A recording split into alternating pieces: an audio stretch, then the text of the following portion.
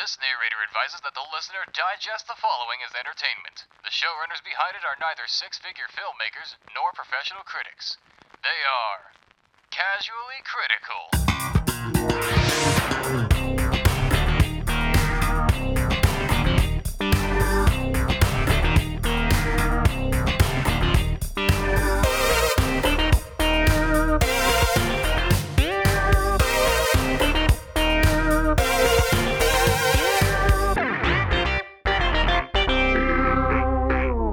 Hello and welcome to Casually Critical, the podcast show starring two pals who love to talk about storytelling. I'm your host, Daniel Carpenter. Ooh, and I'm James Newton, your spooky Halloween co-host. Happy Halloween. Yes. Today we are going to have a special treat in case our title did not give it away, nor our social media.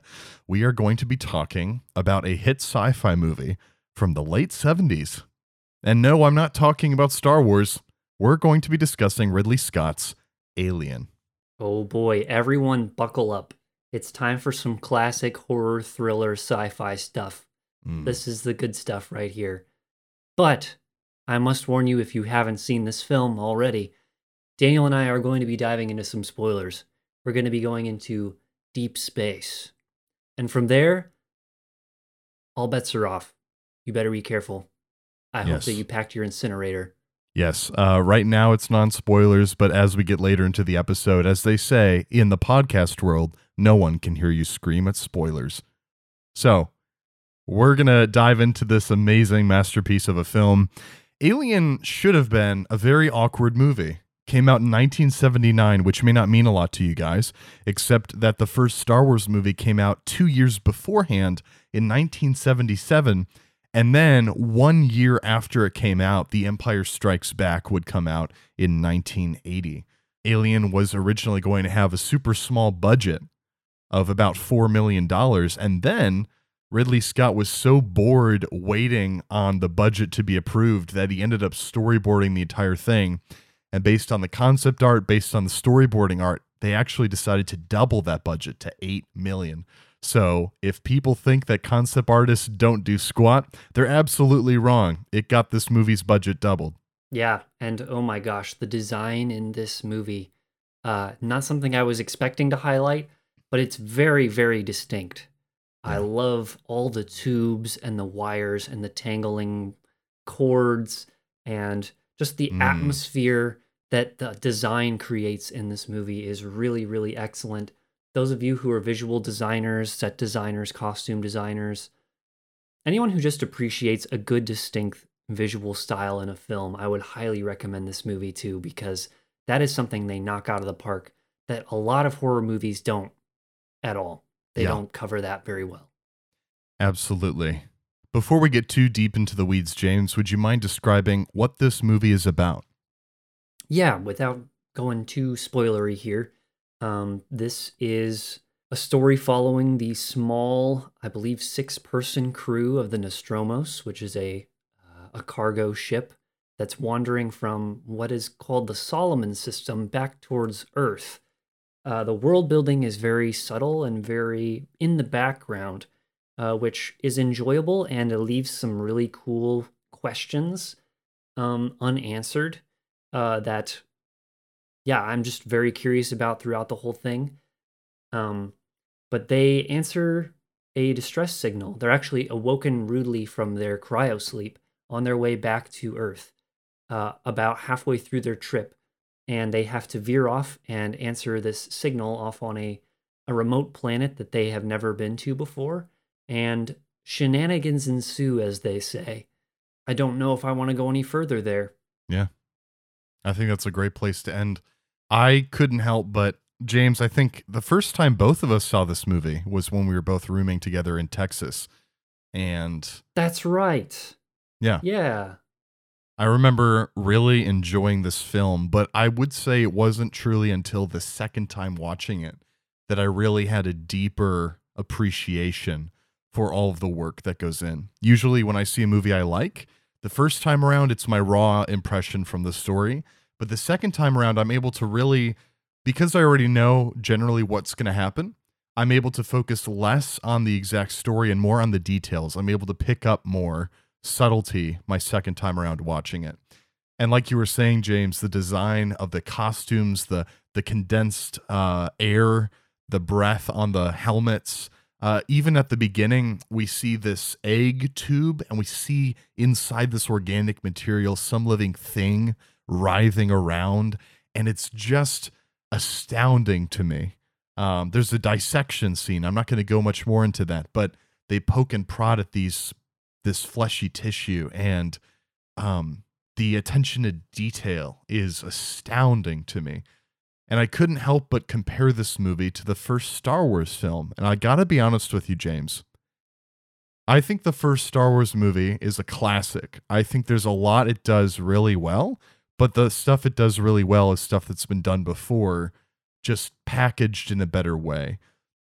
I would say in terms of the craft, in terms of the story, in terms of the world building, in terms of the characters, I think this is a better movie than Star Wars. I would agree. I think the tone is very focused. It knows what it wants to be. Star Wars Episode 4, I feel like, is trying to grab at a lot of different elements, as you said. So we get fantasy elements, we get sci-fi elements, we get action-adventure elements. There's a little bit of romance sprinkled in. Alien knows exactly what it wants to be. There's no meandering at all. There's no tonal backlash. There's no tonal whiplash, sorry. There's no confusion about what this movie wants to be. It knows precisely what it wants to be, and it does. It executes the genre of horror and thriller better than pretty much every other horror or thriller that I've ever seen. Yeah. Which is why this is also a classic, and why it is well renowned in the genre. The previous horror film that I had seen before this one, Daniel, was also with you whenever we watched A Quiet Place. And I want to compare this to A Quiet Place for a brief second, because I think a lot of our audience members who have skimmed the surface of horror film have probably seen A Quiet Place and appreciate it, which is right. I mean, it's a good movie. However, critics of A Quiet Place have said that the scare, the fear element, the dread element of A Quiet Place is removed because the creature is seen in the first 5 minutes of the movie. Alien, you don't see the creature. I mean, you don't see the real creature very clearly ever in this film for very long, until maybe the last 3 minutes of the movie. Yeah. And it's astounding to me how much dread is created just by not knowing what the thing looks like. And I don't know the anatomy of a horror movie as well as other genres, but I think that's something that Alien does really well, is its deliberate pacing throughout, slowly building up in dread as it moves. Another horror convention that I think this movie avoids very deftly, I would say, is the way the movie starts. The cold vacuum of space, it's empty. The sound is atmospheric and chilling.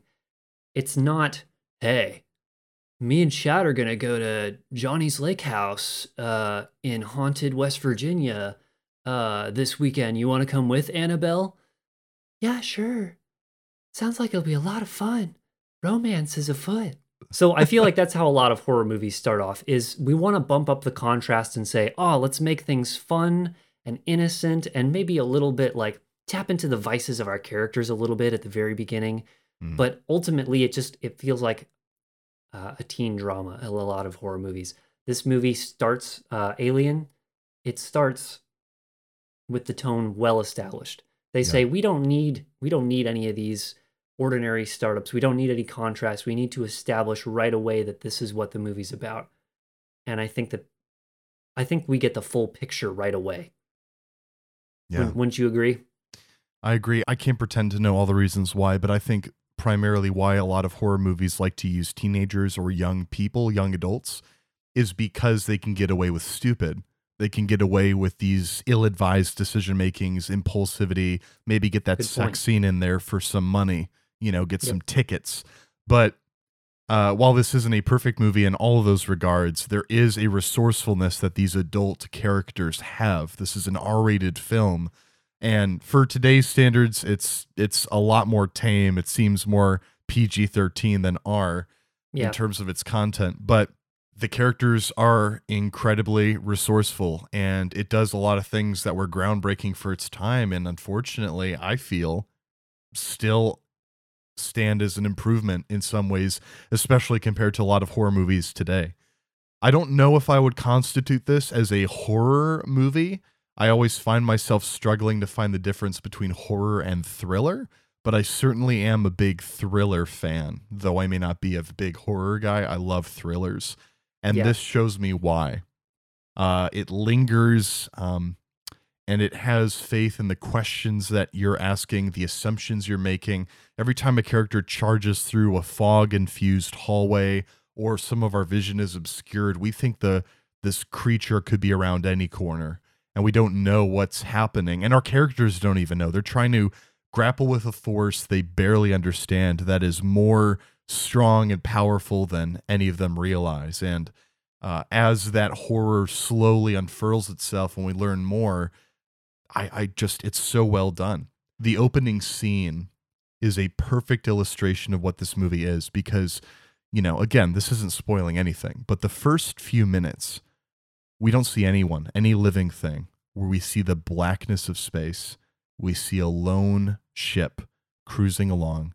We see the empty hallways. We get these beautiful shots playing with the space. We see the rooms, but they're far away, and they're using the hallway as a kind of an additional frame within a frame. And the music's soft and innocent, but there's also there's a sinister overtone to it that, this is kind of a fake happiness, the fake peace. And that opening sequence, we finally rest on these cryosleep pods that open up. So before we even get a living thing, this movie slowly unravels pieces of itself, slowly. And it gets small and then gets bigger and bigger. And then at the end, it actually does the opposite. It becomes smaller and smaller scale. So the opening is a perfect introduction to the movie. And I'll be honest with you, James, for the first third of this movie, it doesn't really feel like a horror or thriller so much as it does a slice of life. We're here with these, I think they're miners, and they talk like blue collar workers do. They're just hanging out, shooting the breeze, talking about bonuses and wanting to get paid. They're tired. Money's kind of on everyone's mind. They don't even want to explore this beacon that they overhear. They're just like, we're not paid for this. And they're like, well, our contract says this. And I just can't help but see the people in this sci-fi obscure universe. And it's amazing. Yes, I agree. The people in this film, like a lot of the things in Alien, are very, very grounded. And once again, to compare to the first Star Wars movie, A New Hope, these people are believable, and the mechanisms surrounding them are believable because they are not sleek, they're not intricate, they're not mystical in any way. They're very Spartan. They're very practical. Everything is very lived in and human feeling aboard this cargo ship where most of the movie takes place. And it's because of that believability that I am able to be sucked into the suspense of it all. And I do think comparing this movie to A New Hope is kind of weird because they are different genres. Right. But if there was a monster in A New Hope, I wouldn't be nearly as afraid because, well, we have two space wizards in our ship. Right. We have people with a bunch of guns. We have a big hairy man that's twice as strong and as tall as any other person. So like the fear is different. And that's why this sci-fi is more believable, because the people are more grounded and the technology is more grounded. The soft, subtle world building in the background makes me see that this could just be as much of a reality as our reality if there was long distance space travel involved. Yeah. And because of that, I'm sucked in by the characters, even their small conflicts that seem to be kind of pointless, though some of the conflict does actually wind up coming up again later. But I get drawn in for that reason. The one thing I loved about Star Wars that this movie does also have is we talked about the set design and the props already, but I love the used old technology. The fact that Oh my gosh. If I see another hologram in a sci-fi movie, I will barf. I am so sick of holograms. I'm so sick of, let me consult the computer. And then these holograms show up and then they, wiggle their hands around and the holograms move and manipulate and I don't even know what they're doing and the actor doesn't know what they're doing. My name's Tony Stark and I just invented time travel. But this, even though this is a sci-fi movie, the technology and the crew is limited. It's grounded, like you said. The characters are grounded, so is the technology. There's an AI called Mother. We're not even told a lot. There's very little exposition that isn't naturally woven into the dialogue that we have to piece together. I feel like I'm sitting in the room with them. I have to figure that on my own. I have to make sense of this world. It's like if I got teleported from here in the podcast studio over into the Nostromo and I had to forcefully, kind of figure it out on the fly. That's what it feels like. I have to do work for it.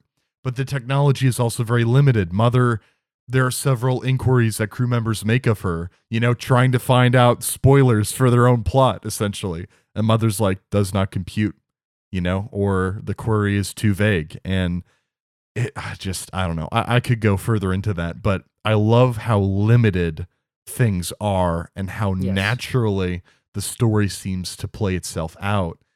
And the people and the various reactions, how they react to conflict, there really are I can't imagine anyone that's stupid in this movie. There's no one that makes decisions where I go, oh my gosh, you fool, why did you do that? Yeah, at least without a grounded explanation. Right, there's horror movie tropes like splitting up or one person going off on their own, but it's still at a stage where based on what they know of the threat, based on what they know of the size of the threat, it makes sense to me. I would not be opposed to doing that if I was in their situation, if that makes sense. Yeah, I think that's the key there is the way that dread is built up is by this groundedness, this believability. So whenever there are defeats, they're believable. And when there are victories, they're almost impossible. Yeah. Which makes you just sit on the edge of your seat the entire time. I think that's just a tremendous way to build up dread in a horror or thriller movie. Not that there are other ways, but Alien is just such a good example of dread. Yeah. Out of 5 stars, what would you rate this? I'm gonna give Alien a 4.5 out of 5. Dang it! I will copy and paste that. 4.5 out of 5. Partner. And we'll talk more about those flaws in our spoiler review. Let's go ahead and dive into that. Want to join the conversation? Follow us on Facebook and Instagram at Casually Critical Podcast to get the inside scoop on future episodes. Feel free to message us on either platform to join in the casual correspondence or provide feedback on the show. Now it's time to dive into our spoiler review. Okay, James, I pushed the buttons on my 80s computer. I've typed in the code to Mother asking for spoiler access, and she has granted it to me. So let's go ahead and break this open. Okay. Right out of the gate, I'm curious to know, James, based on what you know of horror tropes and conventions, what works in this movie? Well, I wanted to go back and say what add more to what I said about comparing A Quiet Place to this movie, because we see the monster in A Quiet Place in the first 5 minutes.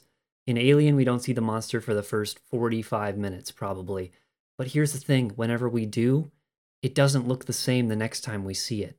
That's true. This is genius monster design in the sense that it is constantly evolving, and there's good story reasons as well, but it continues to keep those scares fresh and that fear even more deep, because every time there's a confrontation with the alien, there's a new fear of like, well, what if it's bigger this time? Or like, what if it's got some new ability or it's capable of something different now that it's grown out of its smaller shell.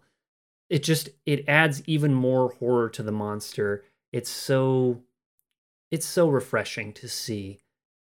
Just stepping outside of the conventional monsters or slashers in a horror movie and just saying, what if we had a monster that just kept changing as it went, kept getting more and more scary and evolving and growing. I love that. That scene I mentioned in the non-spoiler review where it's like, oh, let's send a guy out on his own. A guy walks around. It's right after the alien hatches from that guy's chest and then disappears. And it's a small little guy. And so they're looking for it, and then there's a fake out jump scare where there's just a cat. And that cat actually has importance later on in the plot. Yeah. And so it's not necessarily a cheap jump scare. It has purpose to it, actually. But they send out that guy on his own to find the cat. And you'd think on the surface that's stupid. Why would they send him alone into a ship with an alien life form? Well, the alien's a little guy, and they need the people to catch it, but they're not trying to kill it. So if that guy encounters the alien, he's not going to be overwhelmed. But they learn later, as we do, that this alien species grows at an alarming rate. It just really, really fast. And so, but they don't know that. They don't know what they're dealing with, except for the science officer played by Ian Holm, Bilbo Baggins himself. And so I love that, and them splitting up, even when they do it later in the movie and the alien gets bigger and badder. There's always a plan. It's not just, well, let's split up and see what we can find. You know, it just it's because they say, okay, we know the alien is in the air vents, and that's how it's getting around. So we know its limitations. We know it can't be everywhere, but we know it navigates through here. So we're going to seal it off, and then we're going to systematically try and find it. That was so smart. Right. Like, that's what I would do. If I had a big brain and I was stuck on a ship with this alien, I was like, well, yeah, we got to seal off each individual. If we have control over the vents, then like that's how we're going to do it to keep Dallas protected as he's navigating through these ventilation shafts. Right. And it makes sense. And then the horror of the limitation of their technology. It's like, oh, I have a holographic image of Dallas. Oh no, it's getting staticky. It's like, well, no, all they see is a dot. They don't know which direction he's facing. And when he starts fleeing from the alien, he's actually running towards it and away. That's something you can only pull off with the limited technology of this sci-fi universe. You know, Yes. You couldn't have that if it was fancy holograms, because then it would come across as cheap and stupid. The other thing I want to mention on the writing side, which I learned later in a trivia thing, and I thought it was brilliant, is that the writing for the alien itself, the face hugger, the fact that they try and slice off its leg and acid kind of spits out. The writers had this issue before they came up with this, where they wanted to make it so that they couldn't just shoot the alien. They had to figure out another way to kill it, but they didn't want to make the alien an unstoppable killing machine. So that's when they came up with the idea of acid blood. You know, shooting it wouldn't work because then you'd be hurting the ship and therefore endangering yourself. So this brilliant storytelling, problem solving, of figuring out these creative ways to limit what the characters can do to this thing. Yes, I agree. And another, you mentioned horror conventions before. Another interesting way that they depart from some tropes of horror is these people are smart, first of all, and it is initially assumed that it's because of the greed of Ash, the science officer, that they are in the situation they're in his avarice, in his desire for power to become a famous scientist that brings aliens back. But the twist later on to establish Ash as a robot that is commanded to bring the alien back, that's so brilliant. And it ties back, like I mentioned before, it ties back to the conversations, the grumblings about the company they work for. And like, man, they just don't care about us. Like, when are we going to get paid more? You know, the lower paid workers are complaining about this company. And I just, at first glance, I'm like, oh, they're just making small talk. They're establishing the characters. These two have a little more gripes with the company they work for. But it turns out, yeah, this company is quite sinister. And this AI, this robot that, who is Ash, is tasked to preserve this alien at whatever cost. That just creates a whole new level of horror. It bumps things up because not only do we feel unsafe on our ship, we're also going to feel unsafe whenever we return back to Earth if we survive. Right. Because this corporation has motivations that are so beyond any of our understanding. So like, it really just makes you feel like everything's against you at the end. Yeah. And it really magnifies the horror element, not just the claustrophobia of being on the ship, but it really does feel like the entire world is against our characters. No one, even one of the crewmates, wants them to win at any cost. And it really feels like they're the only ones that want to stop this thing, and they're going to die. And the survivability element is increased. And I'm glad they included Ash because he was not actually in the original drafts of this movie. Oh. But it makes it personal. It adds weight to it.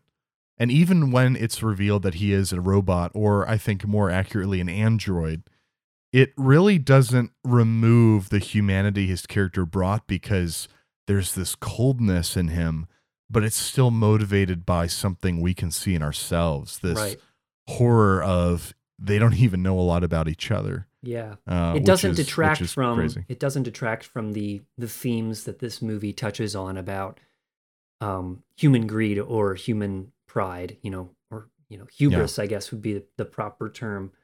Because even though this guy is a robot and he's just obeying his commands, those commands do come from a person at the end of the day. So I love that. At the beginning of the third act, it adds that extra little action break that we need to keep things moving along, where they confront Ash and they fight him, and then Parker clubs his head off, and I'm like, what? Because I have forgotten completely about my first viewing of this movie. And so just whenever that came up again, I was like, this movie just got so much better in my head ranking. I actually remembered that twist. I remembered that, but I didn't remember other parts of this movie as well, which was interesting. There's all these little details. Side note, little things in the background you don't catch immediately, like whenever Ripley confronts Ash about his odd behavior, one of the things he looks at and then turns off before she approaches him is an embryo, which reveals that he knew the whole time that Kane was impregnated, but was withholding that information. So he knew exactly what that facehugger was doing. He just wasn't telling anyone about it. Oh, wow. Or the fact that before Brett dies, one of the shots, and I'm told this, I didn't actually see for myself, but in the rafters, you can see the alien kind of cuddled up into a ball, kind of lurking and waiting. No. Just those little things that it's just so thick with detail. Yes. There's a love to it.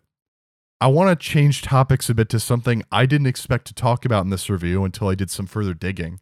The theme of sexuality in this movie is quite apparent. Not only the fact that this final survivor is a female, which is a horror movie trope. It's the final girl, I think is what it's called. Yeah. Usually the lady at the end who's the most emotional, the most screaming, but she somehow survives. And while they don't ignore that trope and they lean into it a little, ironically, the woman that's at the end, Ripley, is not the typical person that would survive a horror movie. She is rules-centered. She's very strict. She's very much like rules before people. That type of character usually dies off really quick in horror movies. Mm-hmm. The person, and that protagonist is usually the least fun person to have. But somehow we still root for her, and she takes initiative. It's not rules matter first. It's, hey, I care about my people. That's why I'm sticking to these rules. We have procedures. But in the moment when the rules kind of go out the window and they discover their corporation's against them, she still has plans and strategy. There's a mission. She is not done yet. And there's even that thematic symbol of the facehugger. Apparently earlier in development, the two writers, it's a blatant symbolic portrayal of rape, this creature that forcefully impregnates a person. And they deliberately wanted to make the victim a man because obviously it would be very disturbing if it was a female character. Yeah, that would kind of throw subtlety out the window, wouldn't it? Yeah. But this man who did not ask for this at all is forcefully impregnated and killed by the offspring that he births. And I think that's a brilliant way of introducing that theme very subtly. But then later, and we are the first critics, we are not the first critics to call this out, but there's a scene at the end when Ripley kind of undresses, and there's a few shots in there where I went, okay, all right, this doesn't need to be in there. And what I understand the motivation of that scene was we have this illusion of safety. Yes. Ripley's won. And I even forgot that sequence at the end where the alien's actually in the shuttle with her. Mm-hmm. You think it's the ending, and then it keeps going. And you're like, the credits are supposed to happen by now. You can roll the credits now, please. Yeah. We're done. I got to go pee. And then they're like, nope. And when she's at her most vulnerable physically, and when she's in the shuttle, a tighter smaller environment, the aliens there, and you think, how the heck is she gonna get out of this one? And she does, and it's brilliant how she does so. But I felt like that there were just some shots that I just felt called attention to things that just didn't need to be called attention to. It felt very exploitative. But I want to know your thoughts, James.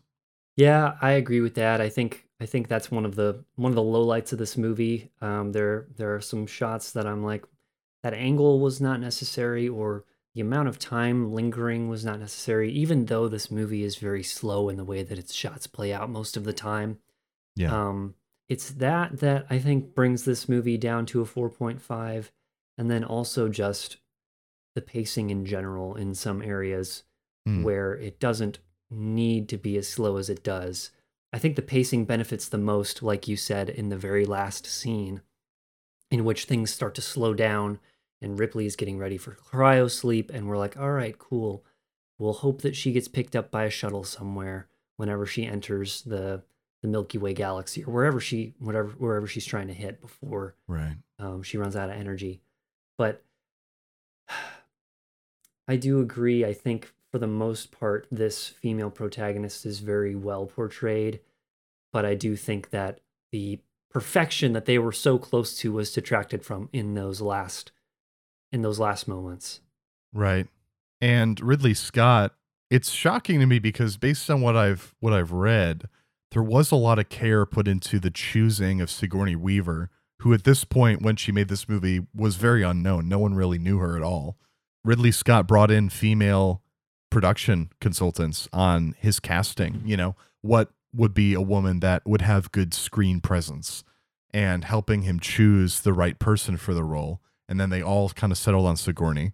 So there's great care in that. However, there's some things that were considered for this movie that weren't included. Like, they wanted a sex scene between Ripley and the character of Dallas. They wanted this idea that in order to deal with their urges, that these crew members would just casually engage in sex a lot.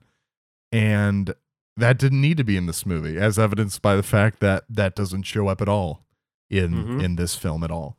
Or the idea that at the very end, when she does kind of undress, the idea that the alien, the beast, was waiting for that as kind of a Beauty and the Beast type of thing, which I keep thinking about these ideas, and I think about how there's a lot in terms of the sexuality, in terms of the theme, that is done well, that is done with subtlety, that is done with care. And at the other hand, there's also these things that seem very exploitative, these things that are very unnecessary. And actually, what's really interesting is in the sequel, Aliens, which I have not seen, not yet, James Cameron directed that movie, and he actually mentions that specific scene from this movie where she undresses. And he says, I hated that scene. When I saw it, I vowed if I became a director, I would never make women shoot scenes like that again. What? This guy made the Titanic. Okay. I'm not sure where he draws the line there. I'll be honest with you. I have no idea. That's pretty interesting. I do think this movie is an interesting conversation piece on how do you portray and deal with themes of sex and sexuality? At what point do you cross the line? And I really do think, like our next episode, we talk a little bit more about how one's values do inform the story that they're telling. And I think in this movie, that's an interesting conversation opener. I don't claim to know anything about Ridley Scott or his motivations for that scene. But I try to assume generally and just hope that there is some sort of bottom line that needs to be met by the producers, or by someone in the higher up that says, well, where's the sex appeal in this movie? If we're cutting the sex scene, then like, come on, where are we going to get our sexual kicks? And Ridley Scott says, okay, fine. So that's what I want to believe is true. And that Ridley Scott, it seems like you said, had a very careful way of portraying his female protagonist. And so it does seem kind of counteractive to his motivations up to that point. Because I do think Ridley Scott, his portrayal of Ripley and Sigourney Weaver's acting has been cited for years and years and years as one of the best female action heroes in any movie. And I haven't seen Aliens 2, but Aliens, but I hear it's more action oriented, and she still gets a lot of the spotlight in that movie. Yeah. So maybe we could review it next Halloween. Absolutely. I would like to see it at some point, because I hear that it is just as good as Alien in some areas. So Daniel, you always have things to say about the way female protagonists are portrayed in movies. How do you think Sigourney Weaver does with Ripley in this movie? When I say that the ideal female protagonist should be nothing more than a character, a good character, I think a well-written female protagonist is just simply that, a well-written character. Say what you will about femininity and what that looks like. Make a good character first. Then add a female actress to it. This is the textbook definition of what that looks like. The textbook definition. She does take charge towards the end of the movie. She does commandeer some men under her. She has issues with a man, namely Ash, before we learn he's actually a robot. He's not a man. But there's also the character of Dallas, the captain, the guy who's ruggedly handsome, the guy who takes charge, the guy that is kind of the red herring, the guy that we think is going to be the protagonist, but ends up not being. But even so, there's never a moment where she has this air of, I know more than you. And there's never this air of, oh, I'm a weak, emotional woman. I know nothing. I submit to you, a greater man. No, there's none of that. It's just, we're working together. He's my boss. These people are underneath me. I'm the third in command. When they're gone, I'm in charge. And this is why I'm making these decisions.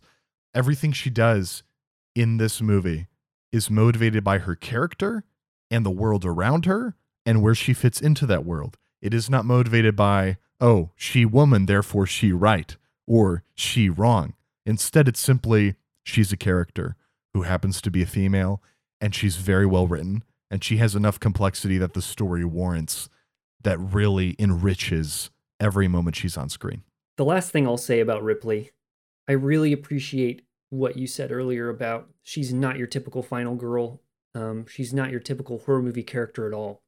And I think that's what makes her so special. I think there's a lot of movie viewers who are very safety-oriented, very protocol-oriented, very order-oriented in general, that I think feel seen through Ripley. Yeah. She's not reckless. She's not given smart talk. She's not smoking a stogie and kicking aliens in the face. She's not a martyr either. She's not the guy that says, I go on, you guys go on without me. Yeah, she is, hey, I'm following protocol. And her motivations come toe-to-toe with other characters' motivations. And that's really cool and really interesting and textured. But it's never built up from the beginning that she was always right. I do feel like I am rewording some of the things that you've said, but just the way that she is portrayed is unlike any other horror or thriller movie character that I've seen before, regardless of the gender politics of it all. It's just really fresh and well done. And I'm going to keep coming back to this movie for that reason and a few others, but mostly that reason. Okay, guys, we're Daniel and James, and you've been listening to our podcast, Casually Critical. Remember, in space, no one can hear you scream, but on our social media, we can all see you comment. So do it, and goodbye.